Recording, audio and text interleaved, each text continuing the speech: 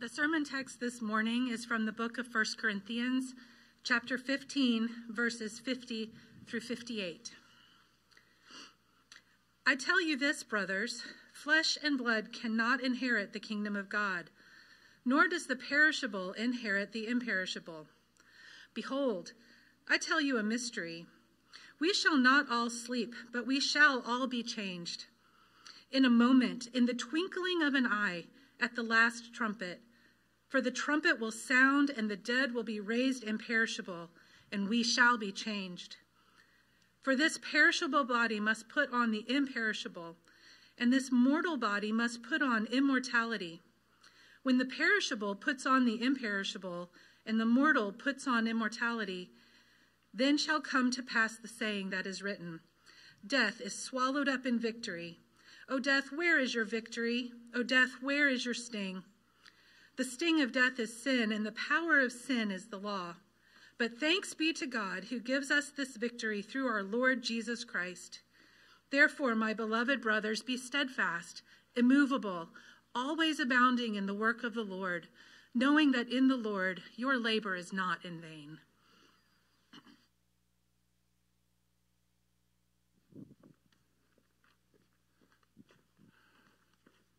This is a really cool picture right here.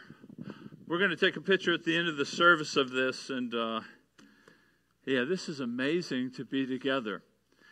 I think we should put an offer in on the place and go without a building and just go with straight. This is beautiful. I'm glad to have you here. The elders thought this would be helpful in the next fundraising campaign to kind of get everybody together, see how sweet it is, and then we will find that building one day. Well, it is a pleasure to be here. I have a strange question. It's not really a strange question. It'll feel strange to you, I think, when I ask it. But given the nature of this day, I don't think it will be strange to you. What do you do when you think of your own death? When you think your own time has come to an end, what do you think about? You know, just last week we lost a dear sister and a friend, Jeannie Luther, to ALS. She died last week, but so did a lot of people die last week. On average in the U.S., over 64,000 people die every week. That was last week and this week and next week. Every week, people die. It's like unstoppable. I mean, it's like all around us. It doesn't discriminate on color or age or creed or religion or social status. It makes no discrimination. It just affects all. So what do you do when you think about it? Do you shrug your shoulders and feel like just kind of despairing over it? Or are you kind of one of those that joke about it and try to bring humor into it, to push it away from you a little bit? Or do you just act ambivalent? You know, we don't know if anything's on the other side. We don't have any proof to ask you can ask the question, but to draw any kind of comfort from it, I don't know where that evidence would come from, but do you just kind of act ambivalent to it? You know, the Christian faith has a clear answer to the problem of death. Death is a problem for all of us. It is the great enemy, and yet Christianity has an answer. And you heard it as Kimmy read it. You know, when you talk about 1 Corinthians 15, it's really a beautiful chapter. The whole chapter is on the resurrection. And in this chapter, Paul is first explaining that Jesus Christ came to die. He came to die that he would be raised again to give life. And then Paul begins to list all these people who saw Jesus after he had died. And then he goes through the rest of the chapter and he begins teasing out the implications of it. And he begins saying, you know, if he has been raised, which we've just evidenced he has, then your sins are forgiven. You bear no guilt before God. You've been reconciled. Preaching is valuable. It changes people. Your faith is real. You will rise again. You don't have to fear death anymore. But it leads us to the question of, well, how's it all going to be? When's it all going to be? How's it happen? And that's what our passage deals with today. How does it happen? He's trying to answer that question. He's going to tell us about a day that is so glorious so wonderful, that it should change today. It may be a day far away, but it should change the way you look at today. It should change the way you look at any success on a temporal level. It should change any suffering you go through that is also temporal. It's a glorious day. It's a necessary day. He's going to tell us in verse 50. It's a necessary day. It's also a mystery. It's a day of mystery that we're going to see. But ultimately, we can celebrate because it's a day of victory. So those are kind of the three things I want you to kind of organize in your mind. First, it's a day of necessity. Look with me at verse 50. He says, so I tell you this, flesh and blood cannot inherit the kingdom of God, nor does the perishable inherit the imperishable. So Paul comes right out and he says, hey, things have got to change here. The perishable cannot inherit the kingdom of God. So the flesh and blood, that's our bodies, right? Our natural bodies, we're attended with sin, we're unredeemed, we're unchanged, we're fading. They cannot inherit the kingdom of God unless they're changed. Now, you know that we are fading. You know we're perishing. If you don't, just look at your parents. Look at someone older than you. Think about this. The anti-aging industry is projected to make over $421 billion by 2030. We know we're aging. Everybody sees it, and yet we just want to ignore it. No, we have to be changed. See, the kingdom of God is of another order. It's glorious. It's eternal. There's no sin. There's no shame. There's no guilt. There's no death. We cannot inherit that kingdom the way we are. We have to be changed. I think you know this. I mean, it would make sense to you. And isn't God kind that even though we have fallen so far from what he intended, isn't it kind that he doesn't say, you know what, this was a mess. This first try, it was a mess. Let's get rid of the whole thing and let's start over again. He doesn't do that. God's kind and gracious, and he sets about redeeming that which was lost. That's the purpose of the gospel, to reclaim, to redeem, to restore. That's what he's come to do for us. You know, we ought to be a people who are eager for that day, shouldn't we?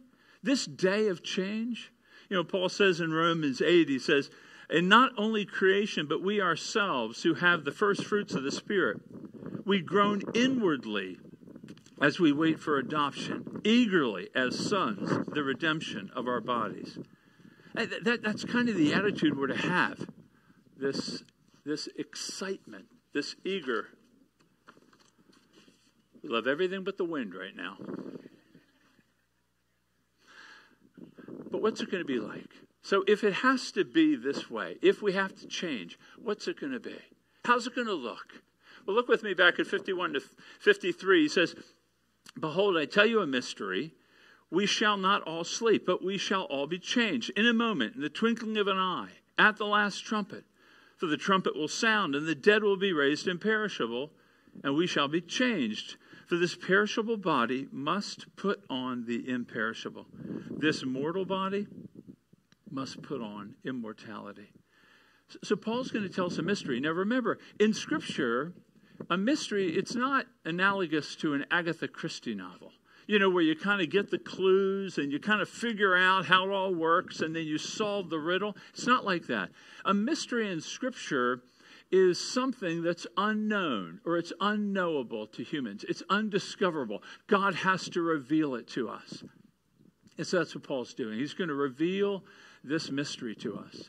And the mystery is that we have to be changed. And he explains it this way. The perishable, that is our bodies right here, they have to put on imperishable. So our decaying, aging, aching bodies have to give way to a new body that does not wear out, it does not decay, it's permanent, it's fixed, it's strong. The mortal, we all walk to that final day of our mortal life, has to give way to immortality. This body will be changed that it will never die. It's incapable of dying. Isn't that incredible? This is the kind of change that he will bring to his body, to our bodies. Now notice what he says though. How's it going to happen? He said in a moment, in the twinkling of an eye. Now that word for moment, that Greek word, it means this indivisible point of time. In other words, it's not going to be incremental. It's not going to be through thousands of years of progressive change. It's instant. So we think of an hour, it's got 60 minutes. We think of a minute, it's got 60 seconds. There's all these increments of these periods of time, but not so here. This word moment is unique. It means it happens like that, in the twinkling of an eye. We will be changed. Now you say, when? When are we going to be changed? Well, he says at the last trumpet. There's a lot of trumpets in Scripture. But this is the last trumpet. So theologians debate this all the time. What is the last trumpet? Well, just for me, I'm going with it's the last trumpet. It's not the second to last. It's not the third to. It's just, I don't know. It's the last trumpet.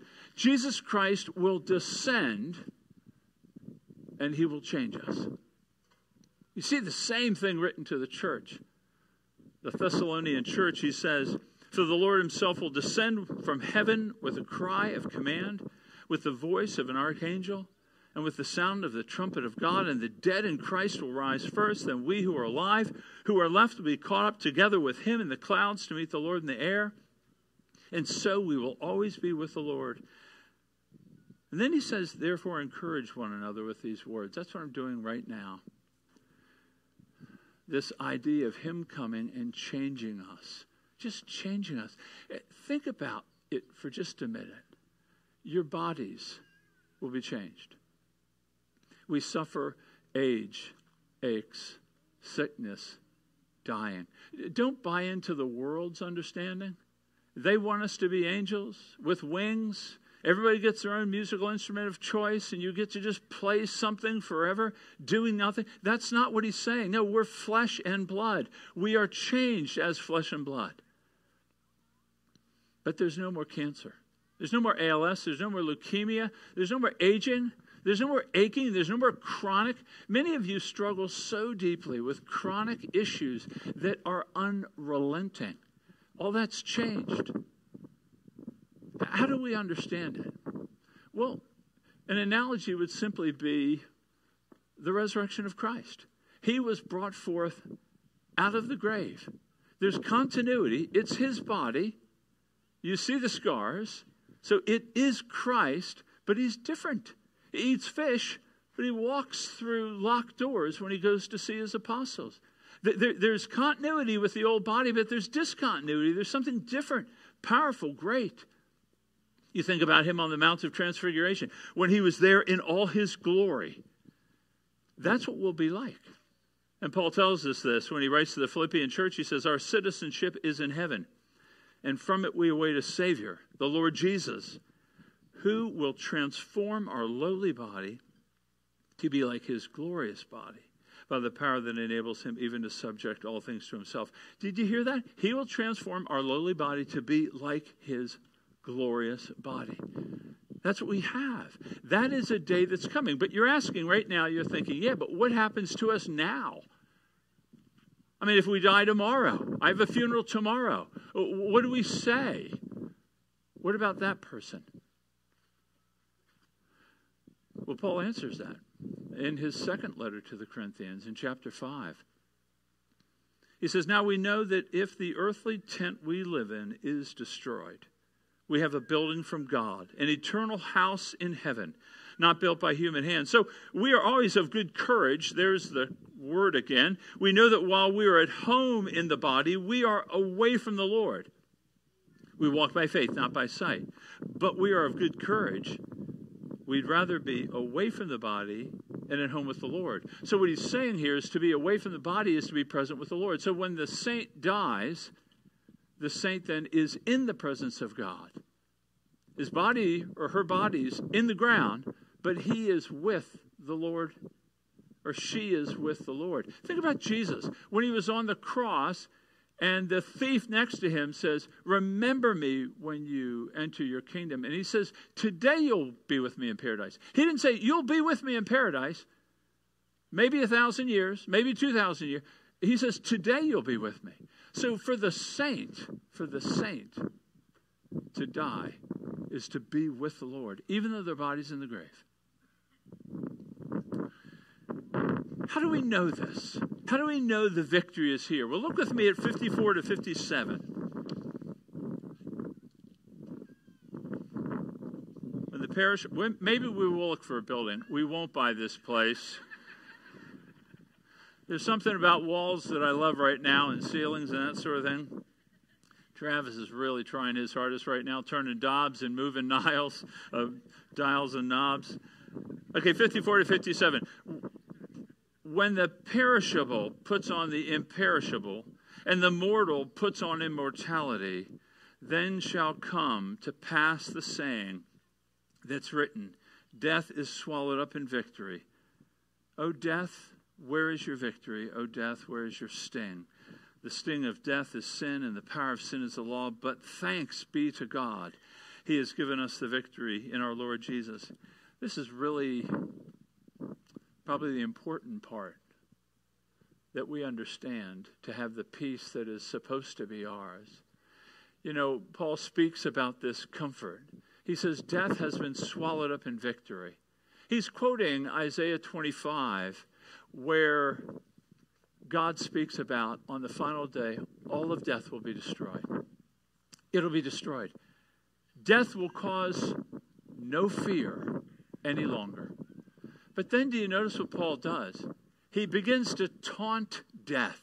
He says, oh, death, where is your victory? He's ridiculing death. Oh, death, where is your sting? Where is it? It's gone. He's taunting death. And he's quoting Hosea 13, where God exults over death. And he brings out these words. And he says, oh, death, where is your victory? Where is your sting? It's been rendered inoperative. It's like the scorpion has lost its tail. It's like the bee has lost its stinger. It can no longer threaten us. It's been rendered inoperative. The pain and the suffering and the disgrace that we feel, the fear at death is what's going to happen, where we're going to be, all of that's been destroyed.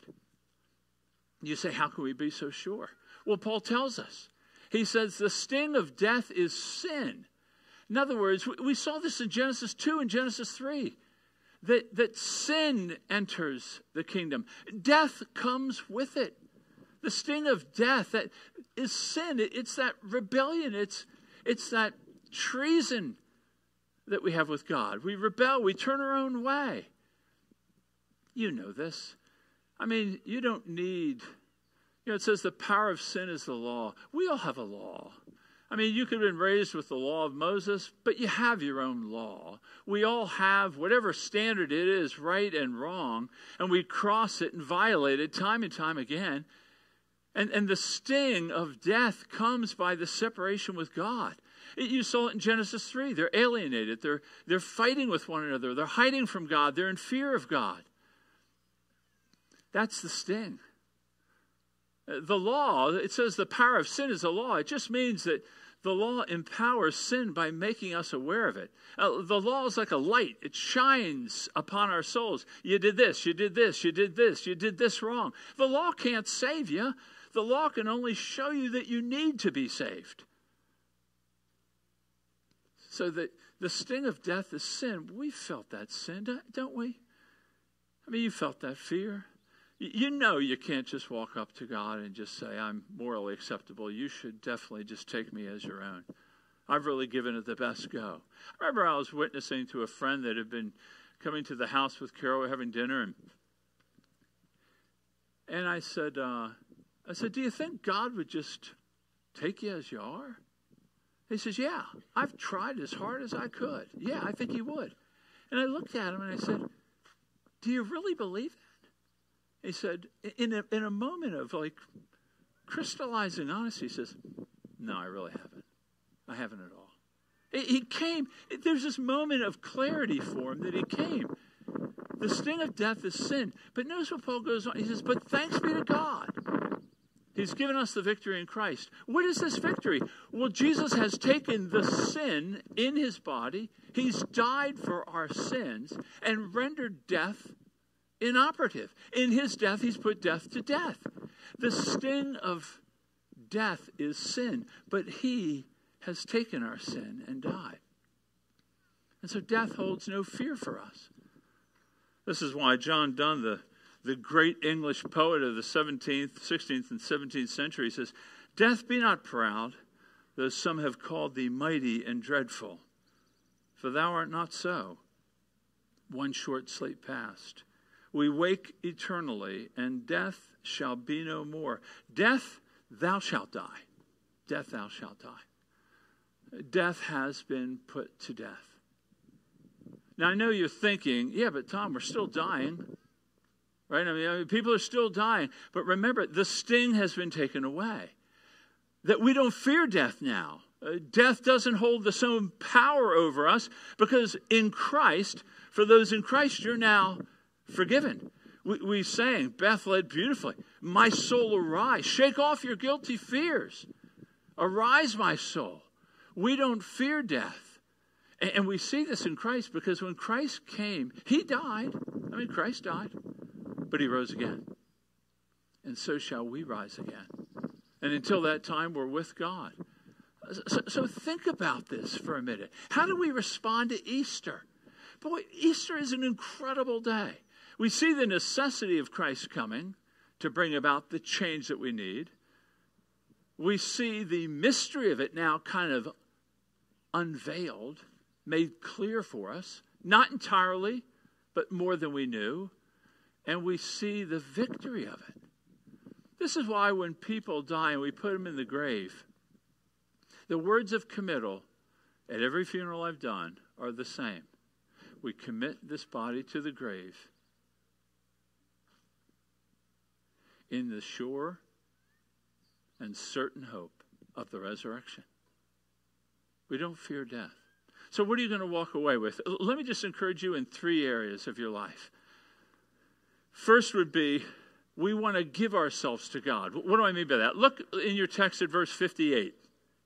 Paul takes all 57 verses, speaking to the resurrection, and then he gives us one word of instruction. He says, be steadfast, immovable, always give yourself fully to the work of the Lord, for you know your labor in the Lord is not in vain. In other words, if you know death has been swallowed up, if you know that you're not going to stand before God facing any condemnation for your sins because they've been put on Christ, if you know that you will live forever, being made imperishable and immortal in glory, how ought we to live? Well, be steadfast. May we be Christians who persevere in faith, not giving up, not wavering. Let us be immovable. When the trials of life come, the sickness, the cancer, the struggles, the marital problems, the parental problems, the financial, when they come, let us be immovable. There is a day that is for us. Always be abounding in the work of the Lord. That doesn't mean you enter ministry.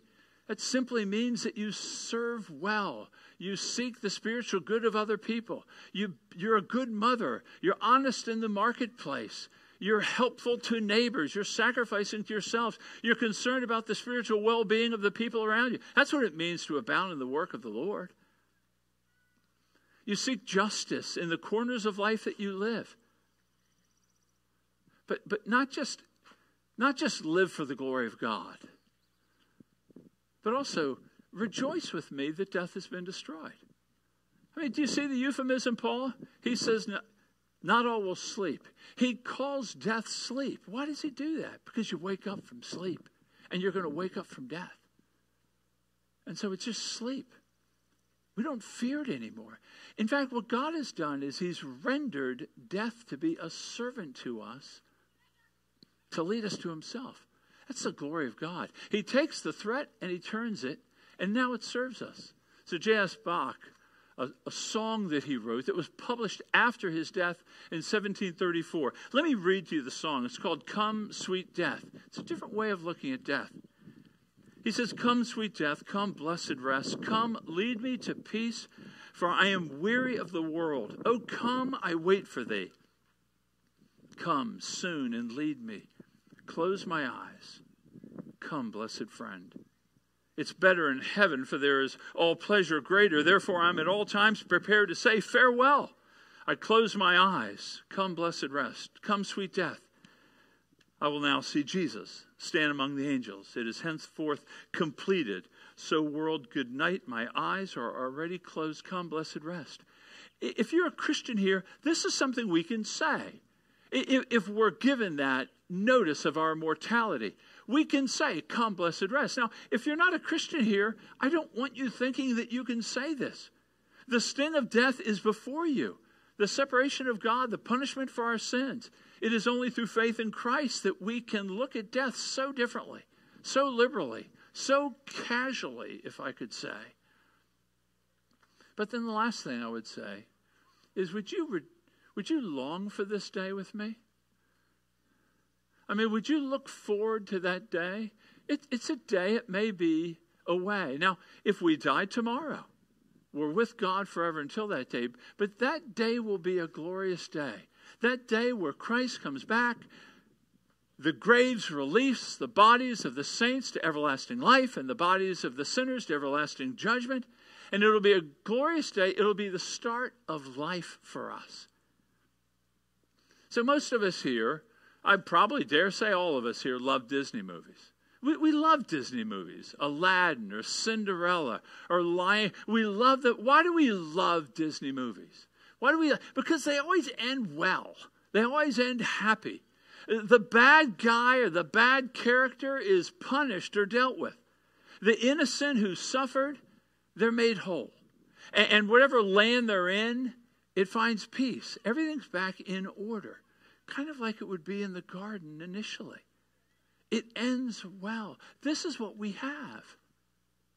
We have a day that comes. This is why Paul says in 2 Timothy, he says, there is laid up for me the crown of righteousness, which the Lord, the righteous judge, will award to me on that day. And not only to me, but also to all who have loved his appearing. Do you love his appearing? It'll be the beginning of life. So when Dietrich Bonhoeffer, the Lutheran pastor who died right at the end of World War II, when he was being taken from his cell to being executed by the Germans, he said to his cellmate, he said, for me, this is the end, the beginning of life. Can we say that to death? We can. We can. Why? Because he's conquered death. He's overcome it. He's destroyed it. It's been swallowed up. And this is to cause us to live differently when we leave this place. It's to cause us to live differently when you get tough news. It's to cause us to live differently when you get great news, recognizing that he's greater still. So a couple of weeks ago, I asked John Luther, and many of you know him. He's been a longtime member of this church. He has been faithfully walking with his wife. She passed on April 12th of last week. But I asked him, would he share how the reality of Christ and him crucified and yet raised, would he share with us how that truth, because remember, Paul's given us all this doctrine in chapter 15 because he wants our life to be different. See, belief changes behavior. And so I asked him, would you just tell us a bit about how this truth has enabled you to serve Jeannie, to love Jeannie, to look in the face of death and losing your wife and to say, but God is good. And John's been kind to do that. I've seen John model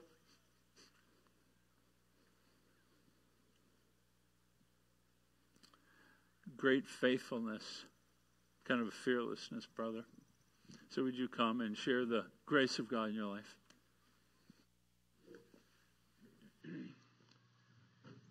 Thank you, Tom.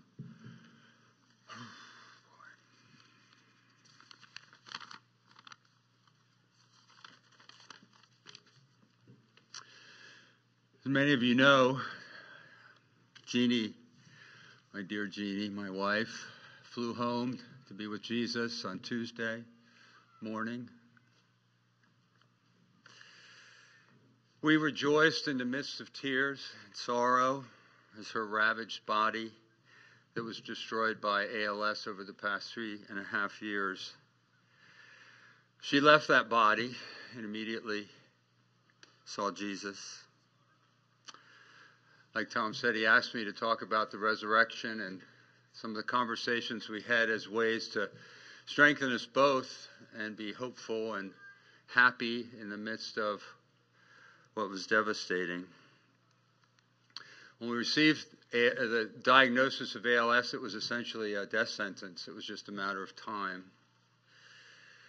And so you can imagine it took a process to get to what Tom has been speaking of.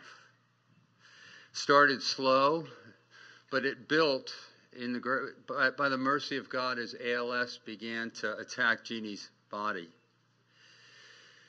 It seemed surreal at first. I can remember walking around talking to Jeannie about this, that it was like looking down at a family that had ALS, and we were just observing, and in reality it was us. Jeannie would wake up in the morning, and it wasn't until she moved her body that she remembered sometimes that, hey, I have ALS. It was overwhelming. Over time, we began to read and talk about specific Bible verses on heaven and the resurrection and death and lament, anything that we could begin thinking about. We found books and devotions that were related to these topics, all for the purpose of filling our mind with the truths of God in relationship to the resurrection and to her dying, filling it with truth. We sang a lot. We both sang. We would love to sing. Our kids can vouch that we love to sing certain songs, and we play them over and over and over and beat them to death until they hate them. We still sing them. God was taking His Word and moving us and conforming us into the Word, conforming us into Christ. The image of Christ as He moved our hearts heavenward incrementally as ALS continued to have its way. As her body deteriorated and suffering increased, the pace picked up, and the collective conversations about the gospel, hope, death defeated, Christ risen, heaven, all became more consistent. And honestly, most of our conversations did center on heaven and a biblical view of heaven, one that we reframed quite a bit from where we started. And being in the presence of Christ, who had defeated death and would wipe away every tear from their eyes and from our eyes. Death would be no more. No more sickness, no more mourning, no crying, no pain anymore, for the former things have passed away. God continuing to move our minds and our hearts heavenward. Paul's words in 2 Corinthians 4:16 through 18 particularly impacted Jeannie. Sally and Jeannie memorized them so we do not lose heart, though our outer self is wasting away. Our inner self is being renewed day by day. For these light and momentary afflictions, for Jeannie it was ALS, is preparing for us an eternal weight of glory beyond all comparison, as we look not to the things that are seen, but to the things that are unseen. For the things that are seen are temporal and transient. The things that are unseen are permanent and eternal. In His mercy, God over time, over this course of battle with ALS, was incrementally preparing Jeannie for this eternal weight of glory, which was being in the presence of our glorious risen Savior with all the saints of old. The weight of that, the glory of that, the beauty of that, the Lord was preparing her for. This past week, as ALS moved her closer to death, God had already turned her heart to the eternal. Her God-given desire to see the risen Christ who had defeated death removed the sting of her own death. Seeing Him face to face and being changed in a moment had become the target. Her earthly home was now destroyed by ALS. Her groaning and longing to put on a heavenly tent was finished. It was time to put on her heavenly dwelling, shedding the perishable and putting on the imperishable. Death was defeated and no longer had a sting. Death is swallowed up in victory O death, where is your victory? Where is your sting? There is none. Hallelujah. Jeannie is with Christ and he is risen. Amen.